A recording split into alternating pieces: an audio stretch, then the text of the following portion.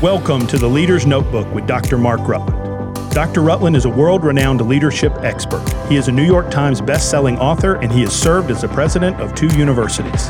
The Leader's Notebook is brought to you by Global Servants.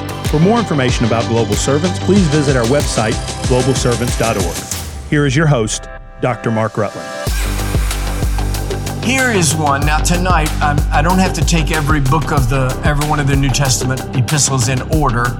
So tonight I'm skipping to the book of Hebrews for a specific reason. This evening, as the sun starts to go down, is the end of Yom Kippur, the Day of Atonement. It began yesterday. I'm sure you know this, but the Jews reckon a day from sundown to sundown instead of, as we do, from sunup to sundown. So a day starts on the sundown of Tuesday and ends on sundown of Wednesday. And this day is Yom Kippur, the Day of Atonement. And it is the holiest of all Jewish holy days. It's the highest holy day of the calendar year. It is also the most ancient of all the Jewish feasts and holy days. It's established in the book of Leviticus. We're going to read about that in just a few moments. And I just felt that as we came to this Day of Atonement, to Yom Kippur, that it was appropriate to skip to the book of Hebrews. If you have your Bibles, you can take those and turn to the epistle to the Hebrews. And I'll just begin reading at chapter 1, verse 1. God, who at sundry times and in divers manners spake in time past unto the fathers by the prophets, hath in these last days spoken unto us by his Son, whom he hath appointed heir of all things, by whom also he made the worlds, who being the brightness of his glory and the express image of his person, and upholding all things by the word of his power, when he had by himself purged our sins, sat down on the right hand of the majesty on high, being made so much better than the angels, as he hath by inheritance obtained a more excellent name than they. Put your hand on your Bible and let's pray together. Father, in the next few minutes, we pray that your Spirit will brush aside every barrier, every distraction, anything that would stand between us and the power of your word as it is taken deep within us by the Holy Spirit. Speak to us, O Lord, that when we leave here tonight, we will leave with the deep sense that the message, the letter tonight was to us, each of us, to all of us, and to each of us personally. We receive this by faith in the name of Jesus. Amen. We are not sure who wrote the book of Hebrews because the book of Hebrews doesn't tell us. There are various theories. Some people suggest Apollos. He was known as a preacher to be very fluent. His language was very powerful. He was known to be fluent with Scripture. So there is the possibility of that. Some have suggested Peter. I think it is clear in my mind that it was the Apostle Paul. It is very Pauline in its structure. It's like other letters that he wrote. It deals with a specific concept which was very precious to Paul. And I believe it is a Pauline letter. There's nothing in the letter itself that tells us. However, if you have a King James Bible, if you look at the title, it says, the Epistle of Paul, the Apostle to the Hebrews. But that's not in the text itself. There is a potential reference to this letter in Peter's second letter in 2 Peter 3:15. Peter mentions, he says, our brother Paul, as our brother Paul has written in his letter. So there is the possibility that is a direct reference in 2 Peter 3:15 to the book or the letter of Hebrews. What is the general purpose of the book of Hebrews? The book of Hebrews, the book, you might say, an epistle to the Jewish believers. The concept is this. They are through perhaps the vicissitudes of life, circumstances, trials and tribulations, or perhaps simply through pressure from their family and tradition. They are Jewish believers who are beginning to drift back or even to consider the possibility of returning to the laws and rituals and festivals of Judaism, to become again Jews and leave back from their devotion to Jesus Christ. So the whole letter is based on a given word or variations on that word. That word is better, or what you might call comparatives or superlatives of every kind. Better, more wonderful, more glorious, higher, more sufficient. Also, then there are negative comparisons. Those things are less. Those are not as good. So the whole book is based on comparatives. Let me just give you an example of some of these. In 1:5 through 2:18, Paul says Jesus is better than the angels. I'm coming back through these, but I just want to give them to you quickly. In chapter 3, verse 1 through 4:13, he says Jesus is better than Moses. In 4:14 through 7:28, Jesus is better than Aaron, the primary priest. In 8:1 through 10:18, Jesus is a better covenant. In 9:1 through 12, Jesus is better than the sanctuary, meaning the temple or the tabernacle, if you will. In 9:13 through 10:18, Jesus is a better sacrifice. So let's just think through these as we go back and go through them one at a time.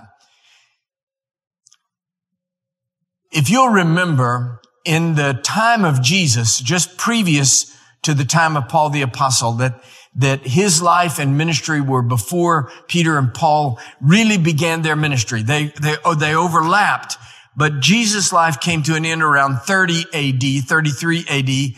And then Paul and Peter, their lives went on probably until the late 60s or early 70s.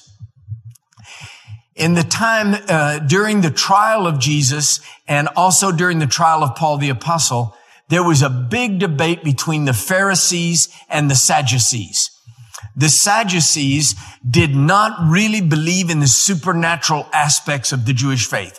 They didn't believe in the resurrection. They didn't really believe in a coming of Messiah.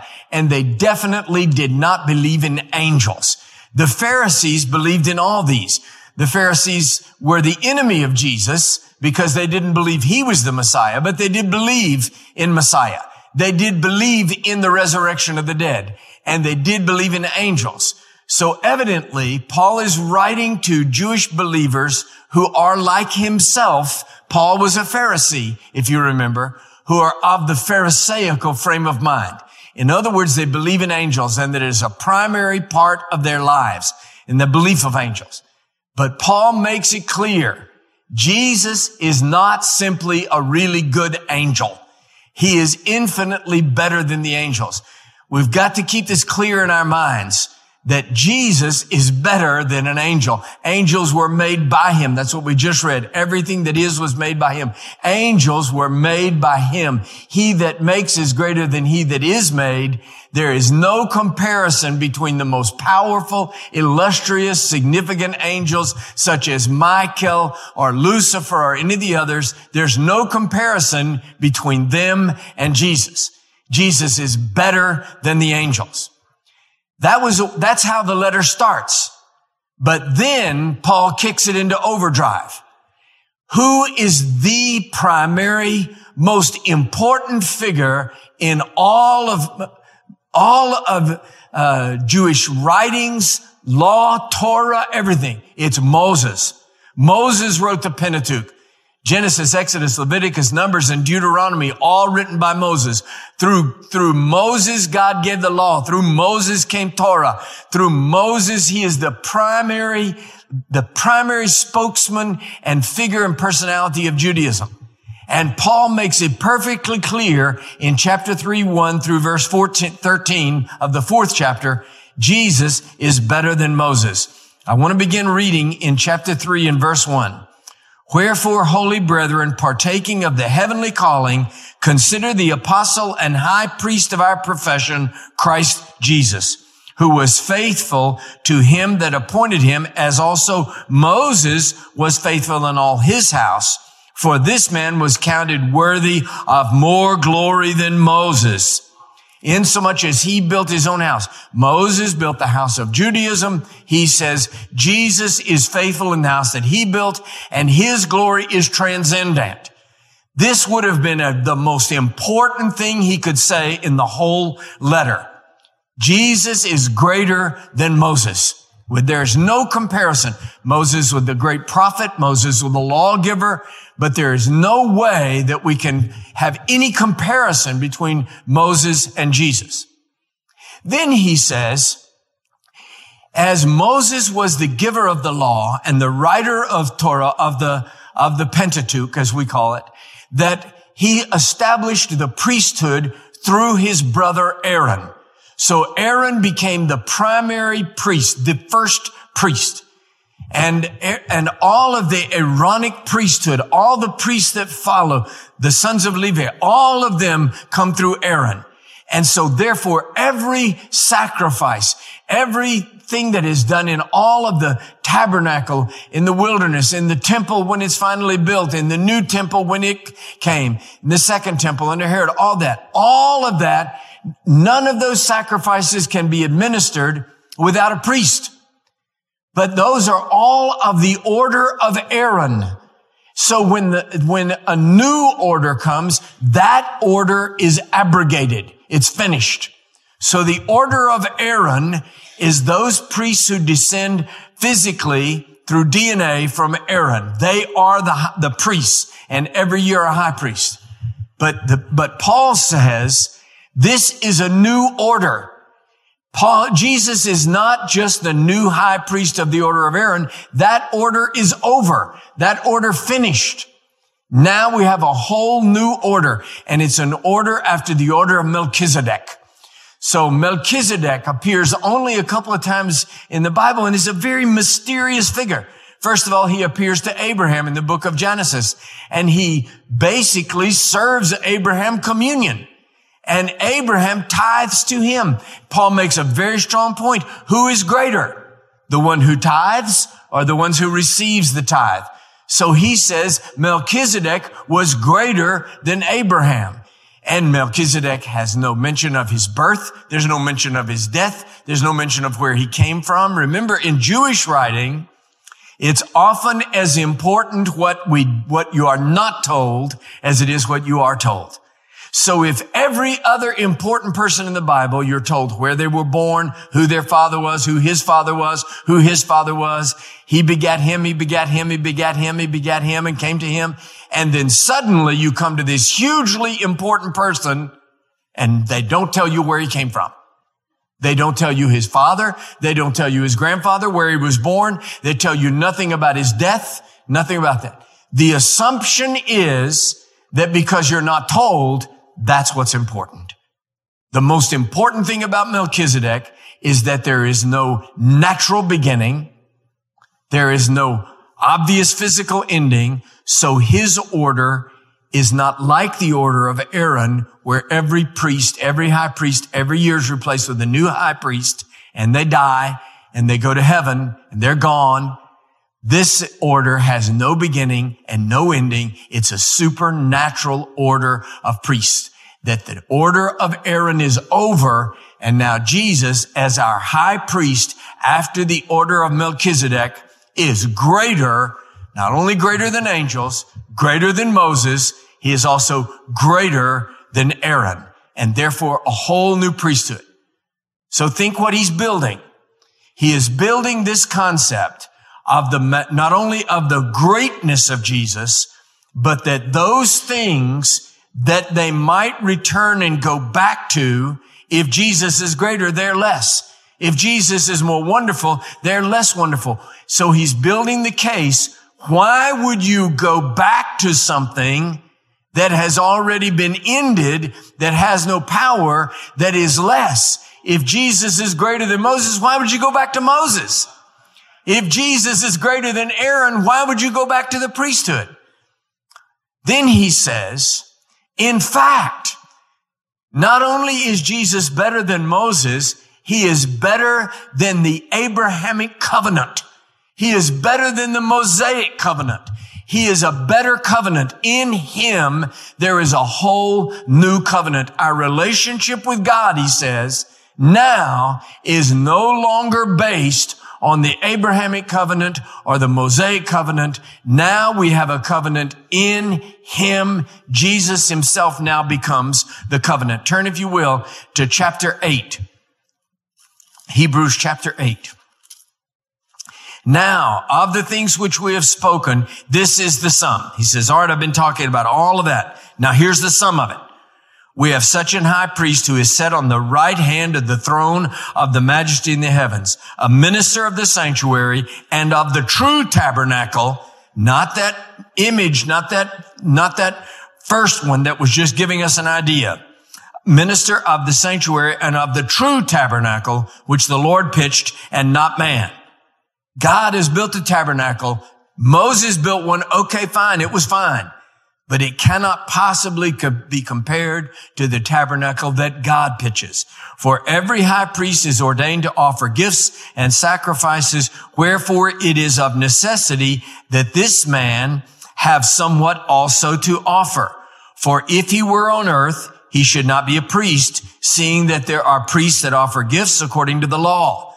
So if Jesus is not a priest after the law of Moses, because he is a priest in heaven. If he were on earth, then he'd have to follow the law, he says, who serve under the example and shadow of heavenly things, as Moses was admonished of God when he was about to make the tabernacle. For he saith, that which thou make all things according to the pattern showed thee in the mountain. Now pause a moment. What is he saying? Moses was allowed to see the tabernacle in heaven. So if he has seen the tabernacle in heaven and seen the eternal covenant, then he builds one on earth according to the pattern. But the one that is patterned after the real tabernacle cannot be greater. The one that Moses would build on earth to look like it can't possibly be greater than the one it's patterned after. Look at verse 6. But now hath he obtained a more excellent ministry, by how much also he is the mediator of a better covenant, which was established upon better promises. For if that first covenant had been faultless, then should no place have been sought for the second.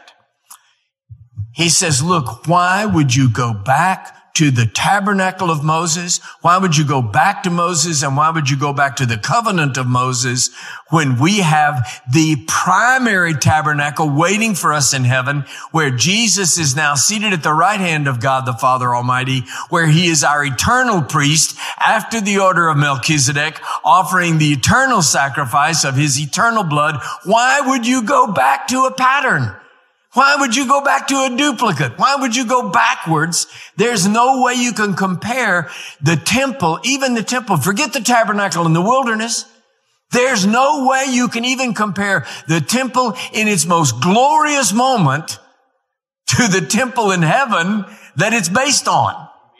He says Moses saw the real thing, but what he built was patterned after it. It was just kind of something for people to look at, so they could understand what it looked like in heaven. And then he says, God gave us certain promises through Moses, and the covenant was based on that. But he says, now you have better promises and therefore a better covenant. Why would you go back to an old covenant when you have one that's better? Now look at chapter 9, verse 13. And this is critical. I'll tell you what, let's do. Let's begin with verse 8. The Holy Ghost, this signifying that the way into the holiest of all was not yet made manifest, while as the first tabernacle was yet standing, which was a figure for the time then present, in which were offered both gifts and sacrifices, that could not make him that did the service perfect, as pertaining to the conscience, which stood only in meats and drinks and diverse washings and carnal ordinances imposed on them until the time of Reformation. But Christ, being come an high priest of good things to come, by the greater and more perfect tabernacle, not made with hands, that is to say, not of this building. Now he's going to deal with the sacrifices. He's dealt with the priest, with the tabernacle, the covenant, the law. Now he's going to deal with the sacrifices. One of the primary functions of the priest was to offer sacrifice. But he says, neither by the blood of goats and calves, but by his own blood, Jesus entered in once into the holy place, having obtained eternal redemption for us. Not annual redemption. Not annual. You don't have to return every year for Yom Kippur, the Day of Atonement. Next year, the Day of Atonement. Next year, the Day of Atonement. He says it's eternal. This redemption is eternal. For if the blood, verse 13, for if the blood of bulls and of goats and the ashes of an heifer sprinkling the unclean sanctifieth to the purifying of the flesh. Look at verse 14. How much more shall the blood of Christ, who through the eternal Spirit offered himself without spot to God, purge your conscience from dead works to serve the living God. There are 45 occurrences of comparatives in the book of Hebrews, more than any other book in the Bible. Some are positive, as I said, as in better. Some are negative, as in less or worse. Better is used 13 times. Greater is used 4 times. More is used 4 times. Superior is used 2 times. There are others that are used once. Sharper, more excellent, more perfect. There are some negative comparisons. Lesser, worse. 17 times better is used as an adverb. 3 times it is used the word first. All the more is used 4 times. First is used 3 times. Sooner is used twice. Do you understand what he's saying? He's saying, how can I put this in a way that you'll understand? Jesus was first. Jesus is last. He's before Moses. He's after Moses. He's better than the tabernacle. He's better than the temple. He's a better priest. He's a better sacrifice. He's a better covenant. Those things are less. They're going backwards. They're not good. They were a pattern. They were in the beginning. Now we have the best. Now we have the highest. Now we have the holiest. Now we have that which is perfect. Now we have a covenant that can sanctify us. Now we have a covenant that can save us. Why would we go backwards to that which is less? The powerful message of the book of Hebrews is simply this: Jesus is better. Now, not only is he better than those things, here's what we must ask ourselves. If you've got mail, if the book of Hebrews is to you, not just to first century Jewish believers, you've got mail. What is Paul saying to you? The temptation for you is probably not to return to Moses. The temptation for you is probably not to go back to the tabernacle. What is the temptation for you? It is to elevate or allow anything or anyone to be elevated to the level of Jesus. Jesus is not only better than Moses, better than the law, better than the tabernacle, better sacrifice, better covenant. He is better than anything. He's better than anyone. He's better than any blessing he can bring in your life. You cannot compare the blessings of God with God. He's better than any miracle that he could ever perform for you. He's better than anything he can do for you, in you, to you, or through you. No matter anything you can think of, the greatest thing you could think of, Jesus is better. If you can ever just get that mindset, it will bring everything in this world into a sort of a sense of perspective. The 4 of us, the Grizzles and Allison and I, Allison's with me tonight, we were talking about places we've seen, different things that we've seen. And Joey was telling us about the grandeur and the beauty and the magnificence of the Grand Teton Mountains. He was telling about the Grand Canyon. I didn't get a chance. Joey was talking. I didn't get a chance, but I wanted to tell him, you haven't seen anything. If you haven't been to Texas, where I was born, I'm sure those things are fine, but they're not Texas. Here's what I would say to you. The greatest, most powerful, grandest, most beautiful, most magnificent sunset on the Grand Tetons cannot be compared with the worst day in heaven. The most magnificent things that we will see, the greatest rivers, the highest waterfalls, the sparkling water, the beauty, the laughter of a child. Nothing compares to Jesus. Nothing compares to Jesus. What can you say then? How does it work for us? In the most splendid moment of pleasure or blessing in your life, you must remind yourself, this is great, but Jesus is better. This is wonderful, but Jesus is better. In the worst moment of your life, when it just feels like everything is going wrong, that's how I began. It's easy sometimes for us to say, yes, Jesus is better than the good stuff. But we must remind ourselves when the whole world is falling to pieces around us, if this nation is invaded and we're at war and our homes are being destroyed, we can say, yes, but Jesus is better. He's higher than this. He's holier than this. And he's not going to change. He's not going away. He's not going to be altered. The most powerful scripture in the world, the most powerful scripture in the New Testament, in my view, apart from the Gospels, the most powerful epistle is the book of Hebrews. If you read nothing in your whole life but the Gospel of John and the book of Hebrews, I believe you would have the clearest view of the truth of Christianity that could be written. I'm so enthralled with the book of Hebrews, with the sense of grandeur and beauty and glory and power, the eternal priesthood of Jesus. It's one of the problems with the priesthood was the priests would die. They changed. It's just like preachers. You finally get a preacher you can stand to listen to, and he dies or moves. You got to start over. Oh, I don't know if I like this new guy. Well, what's he going to be like? That kind of thing. It's the way it was with the high priest. You make your way to Jerusalem for Yom Kippur, for the Day of Atonement, and there's a high priest who's going to go into the Holy of Holies, offer first a sacrifice for himself, because he also is a sinner. He's got to offer a sacrifice for himself and for his family and then for Israel. And you look at him, there's something about him that I just don't like this guy. He's not like the high priest we had last year. And it changes every year, and you go home and you do your best, but you come to the end of the year and you realize I've sinned, and you got to go back to Jerusalem, and every year back to Jerusalem and back for the Day of Atonement and back to Yom Kippur. Every day, every year, the Day of Atonement trying to get, and Paul says, that's all over. That's all finished. This is the day. This is the day. Every day, all day, the eternal sacrifice of Christ administered through his perfect and eternal priesthood.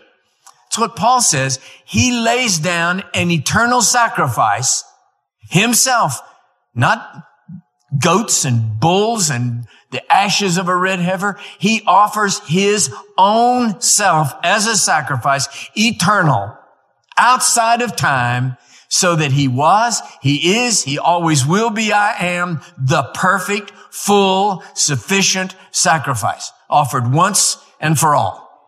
This is very, very important.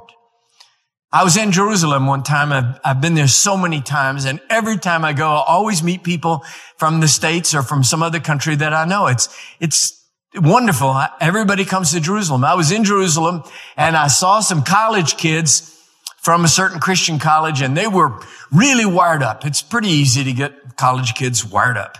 And they had been to the Temple Institute, and I've been there. I understand the attraction of it, where they're making the golden laver and they're making the instruments for a new temple and all that. And these kids said, oh, we've been there. We saw all this. He said, won't it be exciting when we could go to a temple right here in Jerusalem and see sacrifice, just like it was in the time of Moses? Won't that be wonderful? And I said, no.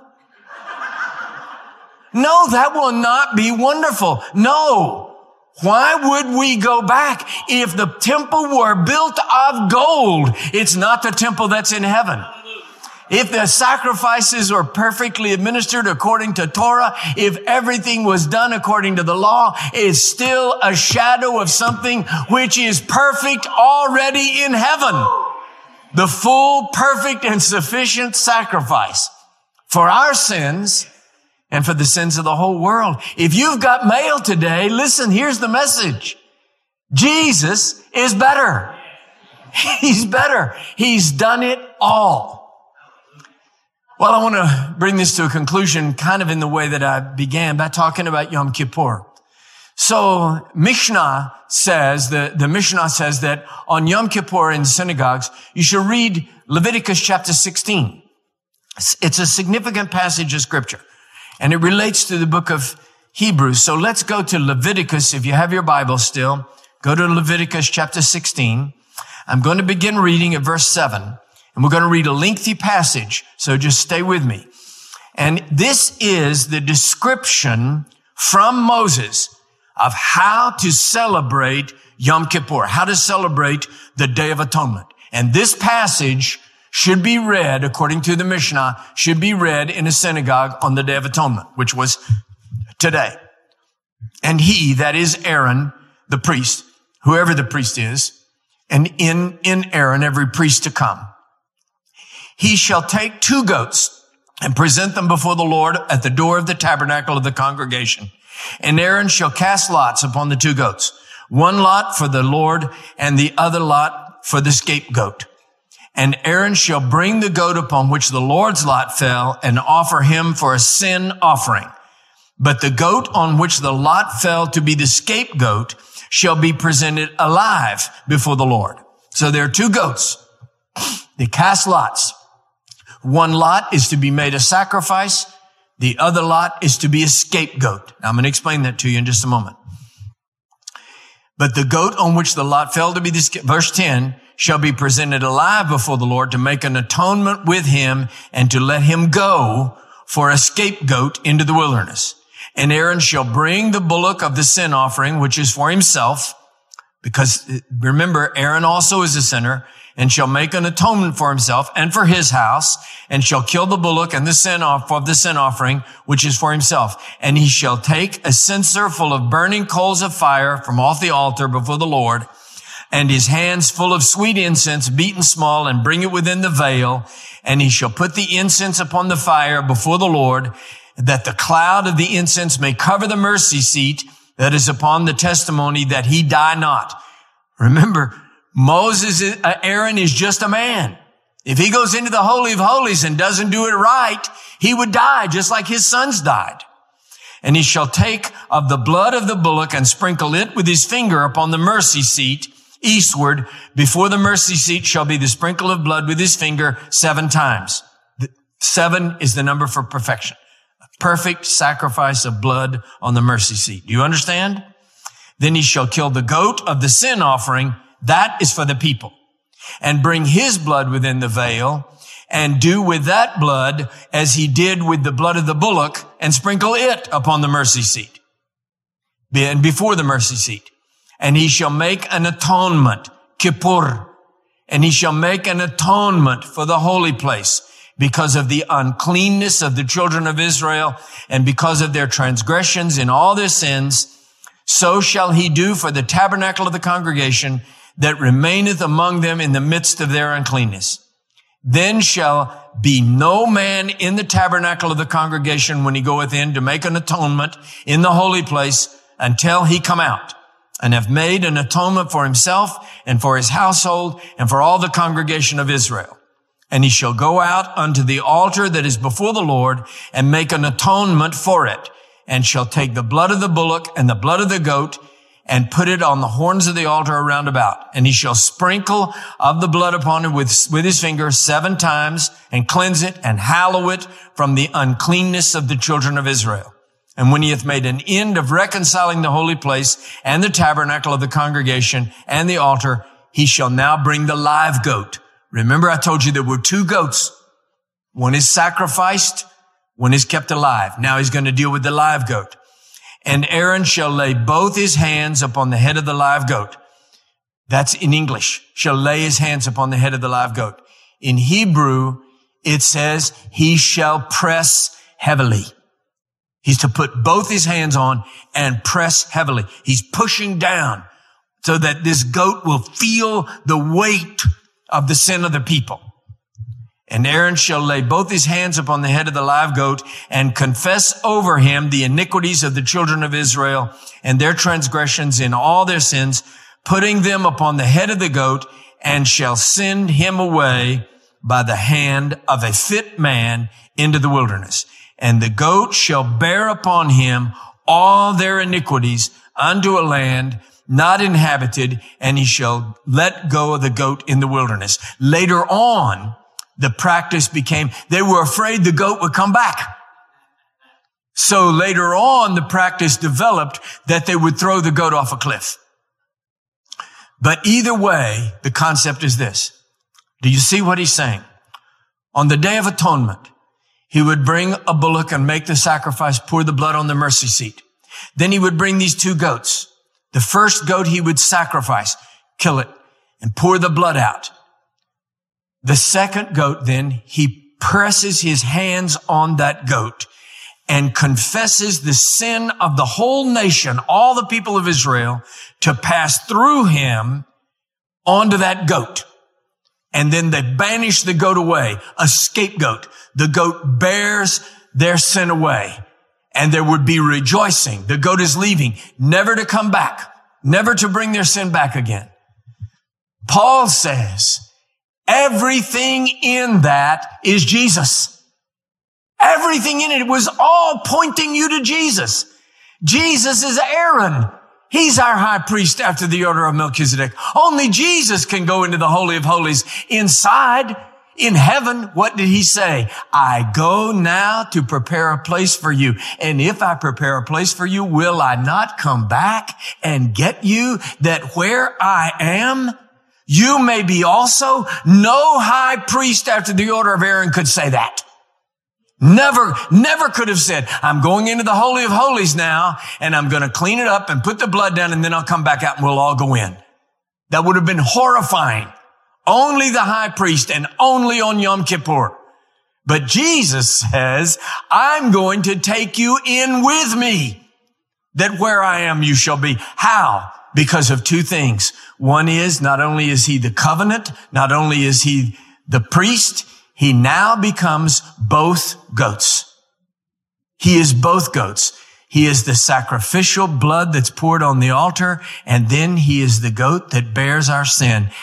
It says in the New Testament, him who knew no sin became sin, that we might be made the righteousness of God in Christ. Him who knew no sin became sin. On the cross, Jesus became our scapegoat. Imagine the horror of this. I want you to think about this. Just think about the sin in this room. Just think about our sins. If all of this sin were gathered somehow into some kind of a cosmic bundle and fastened into the body of a human being at one moment, imagine what that would feel like, the horror of it. Especially, what if that human being had never experienced sin in his life? Now, all the sin that we've ever committed would be fastened into his body. Now think, what if it was all the sin in the whole world? All the sin that has ever been committed and all the sin that will ever be committed, actual, real sins, gathered somehow into some kind of transcendent cosmic bundle. And on the cross, it enters in. Jesus becomes our scapegoat, and the hand of God presses on him heavily. Imagine that. And that's when Jesus cried out, Eli, Eli lama sabachthani. My God, why hast thou forsaken me? He was banished outside, away to carry our sins away. Jesus is better is not just some kind of casual statement. He is the ground and foundation and hope of our forgiveness, our redemption, our reconciliation. He is better than Moses. He's better than the priesthood of Aaron. He's better than the tabernacle. He's better than 1,000 years, 1,000 years of the blood of bulls and goats. He's better than Yom Kippur. He's better than the scapegoat. Jesus is all the answer to all the sin that you can ever commit. Jesus is better. He's better is the wonderful news of the book of Hebrews. Have you sinned? Have you sinned? Jesus is better. Have you lived a righteous life? Oh, Jesus is better. Have you known somebody that you thought, wow, he must be a saint of God? Mother Teresa, boy, she must be a saint of God. Jesus is better. The greatest preacher, the greatest priest, the finest orator, the greatest writer, Paul the apostle, wow, he must be great. Jesus is better. Saint Peter himself, Jesus is better. Your sainted grandmother that you can't imagine she ever had a dirty thought in her life. A, she probably did. And B, Jesus is better. It's the most wonderful truth of all the epistles. Jesus is better. A better priest, a better sacrifice, a better scapegoat, a better covenant, and the only way in. We don't ever have to celebrate Yom Kippur again. Jesus is the Day of Atonement. Let's pray.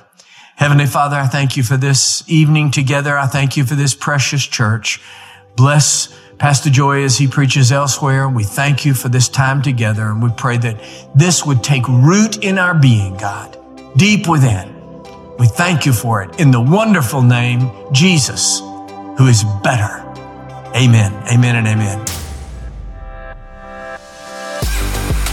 You've been listening to The Leader's Notebook with Dr. Mark Rutland. Be sure to subscribe, rate, and review today's podcast. You can follow Dr. Rutland on Twitter at Dr. Mark Rutland or visit his website, drmarkrutland.com. Join us next week for another episode of The Leader's Notebook.